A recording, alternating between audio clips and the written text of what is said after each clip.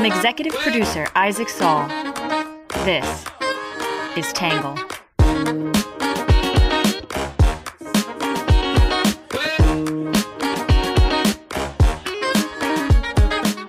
Good morning, good afternoon, and good evening, and welcome to Tangle, an independent, nonpartisan, subscriber-supported politics podcast where we summarize the best arguments from across the political spectrum on the news of the day, and then my take. Today, we are going to be talking about Ron DeSantis. Yes, Ron DeSantis. I learned yesterday during his presidential announcement, it's not DeSantis, but DeSantis, which is how he says it, and somehow every person in the world has been mispronouncing that until now. He is the Florida Republican governor who officially announced his 2024 presidential campaign on Wednesday, and we are going to be breaking that down today with some views from across the spectrum. Lots of strong opinions about him out there, but before we jump in, as always, we'll kick it off with some quick hits.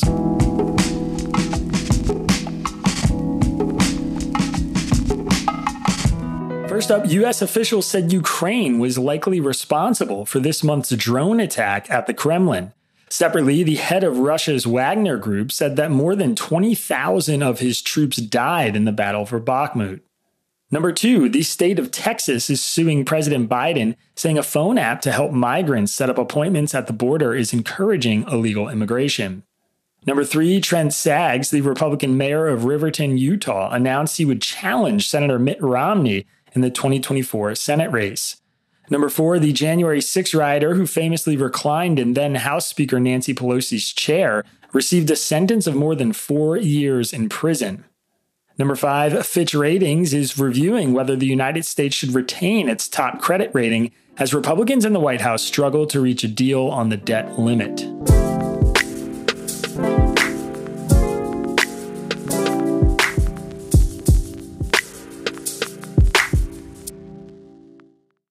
Well, now to our other top story and breaking news in the presidential campaign of 2024. Florida Governor Ron DeSantis just made it official, launching his bid for the Republican nomination. But his announcement on Twitter was met with a lot of technical issues. Ron DeSantis planned to make his big announcement in an audio-only discussion with Elon Musk on Twitter. But from the start, it was plagued with technical difficulties. His campaign making the announcement instead with this video. We need the courage to lead and the strength to win. I'm Ron DeSantis, and I'm running for president to lead our great American comeback. Florida's Republican governor officially announced his 2024 presidential campaign on Wednesday, first by releasing a campaign launch video and then appearing in a live audio space on Twitter, and finally going on Fox News to be interviewed by Trey Gowdy. DeSantis has been widely expected to enter the race for the Republican nomination and is polling better than any of the other challengers to former President Donald Trump, the frontrunner. DeSantis is a Harvard Law School graduate who previously worked as a teacher at a private boarding school in Georgia. Born and raised in Florida, he attended Yale University for his undergraduate degree, where he was captain of the school's baseball team. During his second year of law school, he was commissioned as an officer in the Navy and assigned to the Navy Judge Advocate General Corps, also known as JAG, as an attorney. He worked at the military prison camp at Guantanamo Bay, where he oversaw treatment of detainees before being deployed to Iraq as a legal advisor with a team of Navy SEALs. After his time in the Navy, DeSantis worked as an assistant U.S. attorney in Florida before being elected to the House of Representatives in 2012, where he helped form the Freedom Caucus and led congressional opposition to President Barack Obama's second term. He was reelected 2 times before a failed attempt at running for a Senate seat, a race he withdrew from when Senator Marco Rubio announced his plans to run for re-election. DeSantis then ran for governor in 2018 with the endorsement of then-President Donald Trump and then defeated Democrat Andrew Gillum by 0.4 percentage points. As governor of Florida, DeSantis has garnered national attention for championing conservative positions on some of the most hot-button culture war issues. He has said Florida is the place where woke goes to die, feuded with Disney over the organization's opposition to the parental rights bill dubbed the Don't Say Gay bill by critics, and once organized a flight of migrants to fly to Martha's Vineyard in an attempt to pressure Democrats into taking action on immigration. He has also championed laws that give more power to parents to remove books from schools. While many other high tourism states were implementing stringent COVID measures, during the pandemic, DeSantis resisted mask and vaccine mandates, keeping businesses and tourism destinations open. He has also signed laws banning abortion after 6 weeks of pregnancy, eased restrictions to carry concealed firearms, and pushed bills that attempt to ban critical race theory in public schools, though such lessons had not been part of Florida's state curriculum. He also signed the Fairness in Women's Sports Act, which bans trans girls and women from participating in middle school, high school, and college women's sports in Florida. During his time as governor, Florida's population has grown and the economy has flourished. The state's unemployment rate is around 2% below the national average, and DeSantis has pushed to keep tax rates for corporations and individuals low across the state. Crime rates in Florida have hit 50-year lows during his tenure, though some have credited the trend to a new method for tallying crime that has muddied the picture. While DeSantis has touted his record as governor, questions remain about how he'll fare on the national stage. For instance, DeSantis has faced questions about his position on Ukraine and delivered mixed messages about how he would handle the war as president. On Wednesday night, his presidential announcement was upended by 20 minutes of technical glitches on Twitter before things got smoothed out. He was interviewed by Twitter CEO Elon Musk and Republican donor David Sachs before taking questions from various conservative personalities who support him in the race. He then went on Fox News for an interview with Trey Gowdy. Currently, DeSantis is 34 points behind Trump in Republican primary polling, according to 538, though he's the second choice for roughly half of Republican primary voters. A separate poll from the progressive think tank Data for Progress has found about a third of likely voters haven't heard enough to say whether they like or dislike DeSantis, a sign he can still move a lot in the polls. Today, we're going to explore some reactions to his candidacy from the left and the right, and then my take.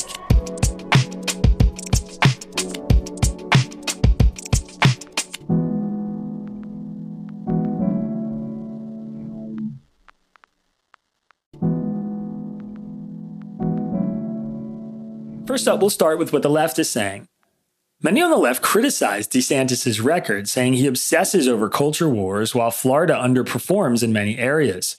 Some warn that DeSantis implemented a far-right agenda in Florida that most national voters won't want. Others say he is only scratching the surface of the damage he can do. In Time magazine, William Klenneck said pundits focus too much on the culture wars and nobody is talking about what DeSantis has really done to Florida. Even a cursory dip into the statistics of social and economic well-being reveals that Florida falls short in almost any measure that matters to the lives of its citizens. More than 4 years into the DeSantis governorship, Florida continues to languish toward the bottom of state rankings assessing the quality of healthcare, school funding, longer-term elder care, and other key areas to successful society, Kleineck said. Teacher salaries are among the lowest, unemployment benefits are stingier than any other states, and wage theft flourishes. In 2021, DeSantis campaigned against a successful ballot initiative to raise the state's minimum wage, which had been stuck at $8.65 an hour, Kleineck said. The core missions of his government is starving programs for ordinary citizens to maintain low taxes on the wealthy and corporations. As a result, Florida has the 16th worst healthcare among the 50 states. It's no wonder that Florida ranks below the northern blue states in life expectancy and rates of cancer death, diabetes, fatal overdoses, teen birth rates, and infant mortality. In USA Today, Rex Hupke said DeSantis promises to make America Florida, which sounds more like a threat than a slogan. The governor has implemented a far-right culture war-heavy agenda in the Sunshine State and ruled like a power-hungry autocrat, bolstered by a Republican-controlled legislature, Hupke said. He has barred Florida teachers in kindergarten through third grade from discussing sexual orientation and gender identity, which was then expanded through eighth grade and then became a complete K-12 ban in April. He's launched a crusade against Disney, the state's largest employer and tourist magnet. Disney has now sued the governor for a targeted campaign of government retaliation and recently pulled out of a planned $1 billion development near Orlando that would have brought 2,000 high-paying jobs to the state, Hupke said. That mess ties in nicely with DeSantis' borderline fanatical war on woke, in which he has staked out firm opposition to things like diversity, LGBTQ rights, and pretty much anything that might make straight white people mildly uncomfortable. He has signed a 6-week abortion ban and a law allowing people to carry a concealed gun without training or a permit. In MSNBC, Florida State Senator Chevron Jones said DeSantis was scratching the surface of the harm he can do. I've seen firsthand how DeSantis' policies hurt our state's families, Jones wrote. DeSantis has prioritized the wrong things at every turn. He says his agenda is a blueprint for the rest of the country and claims that his policies are making Floridians more free, but the opposite is true. The governor's Florida blueprint has been a disaster for everyday Floridians, from the property insurance crisis that is pricing people out of the state or forcing many who stay to dip into their retirement funds just to stay afloat, to the draconian attacks on our rights and freedoms. How is Florida more free when politicians are regulating our bookshelves and censoring educators from teaching historical truths, Jones asked. What kind of blueprint for the nation is it when Florida, once considered the ideal for retirees in their golden years, according to the AARP, ranks dead last in the country for long-term care for elderly people and people with disabilities?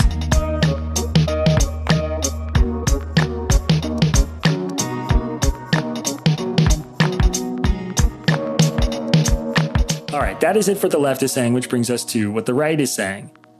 The right mostly welcomes DeSantis, though they are divided between him and Trump. Some argue DeSantis' record is superior to Trump's and he is a strong alternative.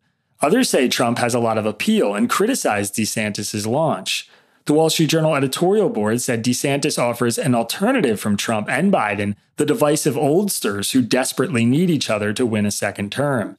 DeSantis has an impressive resume. Son of middle-class parents, Yale baseball captain, Harvard Law School, Navy veteran including a tour in Iraq, and a 3-term member of Congress.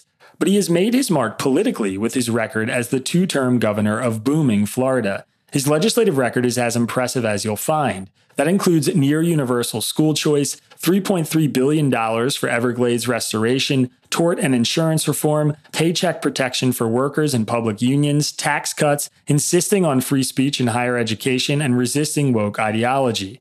His greatest achievement was his handling of the pandemic, the board said. After initial panic and shutdowns driven by President Trump and Anthony Fauci in Washington, Mr. DeSantis did his own homework on COVID health risks and the costs of economic and school lockdowns. He reopened schools in 2020, a sharp contrast from Trump, who indulged the lockdown lobby and kept Fauci on the job through the end of his term.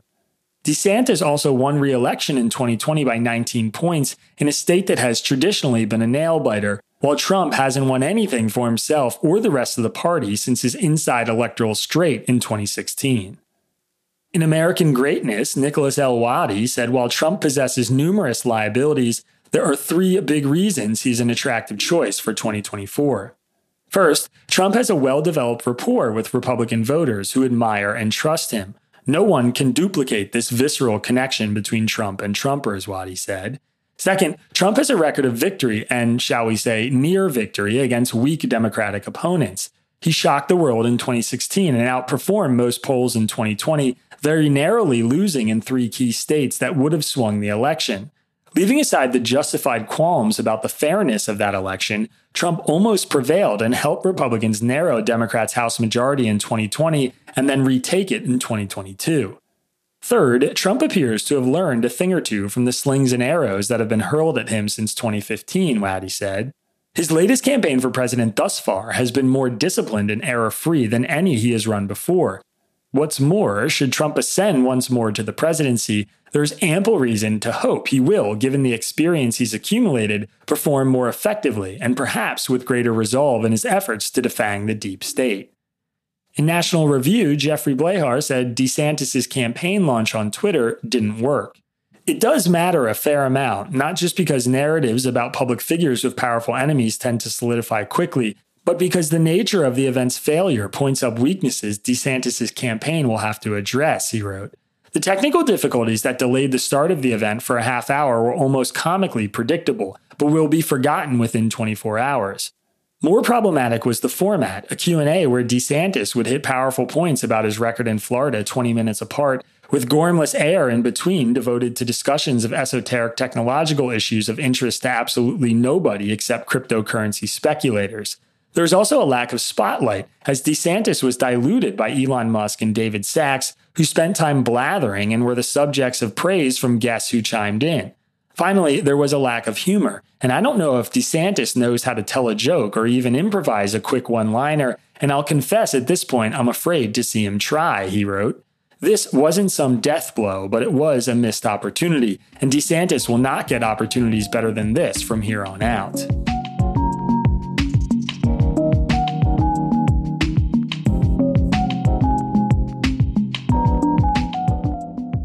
All right, that is it for the left and the right are saying, which brings us to my take. So, yes, DeSantis' launch was a bit of a train wreck, but I think it all said more about Twitter and Elon Musk than about DeSantis, and my opinion on his record, his odds, and his political X factors are far more important in the long term. I said yesterday that I liked Tim Scott, which many readers took as some wholesale endorsement of his politics. All I meant is that Scott is a likable person, that he has charisma, he's well liked by his colleagues, and he has a good reputation for being a decent and honest person. I do not think DeSantis has any of those things. His biggest obstacle is going to be what happens when he's on stage next to Trump. And if last night was any indication, I think he's going to get bulldozed. That's just my honest opinion. Our elections are more like electing a prom queen than voting for class president. DeSantis is going to have to puncture the aura of Trump and win over a chunk of his voters to have any chance in a primary. I haven't seen anything from him as a retail politician to make me believe he can do that. As a friend texted me last night during the Twitter launch, he sometimes seems to exude negative charisma. What DeSantis does have is a strong conservative record and about as many qualifications as one can ask for. That record is recapped extensively already in this podcast, so I won't rehash all of it here, but if you're a bona fide conservative, then DeSantis should be very appealing. He is undoubtedly qualified, congressional, executive, and military experience. He served as governor in a populated, politically diverse state where he enjoys high approval ratings, and he's passed dozens of bills on gun laws, abortion, taxes, the death penalty, education, and trans issues. If you're a liberal, he is your worst nightmare. A conservative who can competently use the levers of government and is willing to use those levers to bully purported bastions of liberal ideology, even corporations like Disney, for perceived slights against him. What I'm curious about is what happens when DeSantis gets the real limelight. He's already waffled on his positions about Ukraine. I've been harshly critical of book bans and the parental rights bill he pushed in Florida, and I don't think that legislation is going to be popular nationally. He is the anti-woke champion, which will be appealing for many Americans, but I think we over-index for how much culture war issues like the use of pronouns in school actually matter to quote-unquote average voters. 2024 is likely to be an election about the economy, immigration, abortion, guns, and health insurance, which is a lot like our last few elections. It will also be about democracy, and eventually DeSantis is going to have to decide if he wants to get in bed with Trump on the 2020 election, which will determine how many independents and moderate Republicans actually vote for him. DeSantis has yet to face the music for Florida's high rate of uninsured people, its mediocre education rankings, and its extremely loose gun laws that, no matter how you feel, are largely out of step with the majority of American voters. And then there's abortion. On the issue that is probably the strongest driver of Democrats' electoral success over the last 2 years, DeSantis has staked out a pretty far-right position. He just signed one of the strictest abortion bans into law in Florida, even though more than 2/3 of Floridians think abortion should be legal in all or most cases. Sensing an opening, even Trump, who has bragged about facilitating the fall of Roe v. Wade, criticized the law as, quote, too harsh. Perhaps this illustrates DeSantis' biggest problem. He sings the traditional conservative tune about keeping the government out of people's lives, but he's basically done the opposite in Florida. He has not just used the government to cut restrictions, but he's used them to increase government intervention, book bans, fighting corporations, prohibiting abortions, banning certain topics in school, and so on. This is relatively new and untested ground for many Republicans, and I'm very unsure how that brand plays when he goes national. So, yes, he is the biggest threat to Trump. He has the experience and the record to win over voters, and he has clearly tapped into something special in Florida.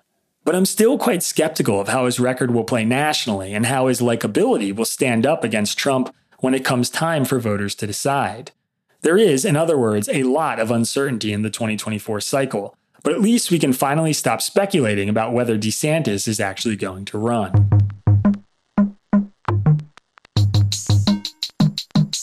All right, that is it for my take. We are skipping today's reader question. If you want to submit a question, you can always write to me at isaacISAAC@readtangle.com.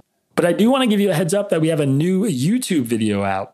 Did I ever think I'd be doing a YouTube video about Pornhub being inaccessible in Utah? No, I didn't. But this story is a fascinating look at government regulation and how that regulation can impact a gigantic industry like the pornography industry. This is also a story we didn't touch in our newsletter, but we broke down extensively in our latest YouTube video. So please go check out our YouTube channel, give that video a watch, and of course, like and subscribe.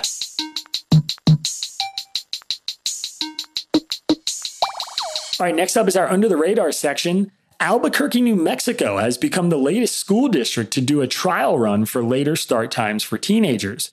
Research has shown teenagers naturally fall asleep later and wake up later than younger students, yet most schools in the United States open earliest for high schoolers and latest for elementary school kids. Despite the CDC suggesting an 8:30 a.m. start time, the average start for U.S. schools is 8 a.m., much earlier than other school systems globally. Albuquerque's school board, after reading an article in Scientific American about the science behind teenage sleep, bumped their opening time from 7:25 a.m. to 8:40 a.m. Minneapolis and California have also experimented with pushing back their school start times. You can read more about this legislative trend in an article in Scientific American, and there's a link to it in today's episode description.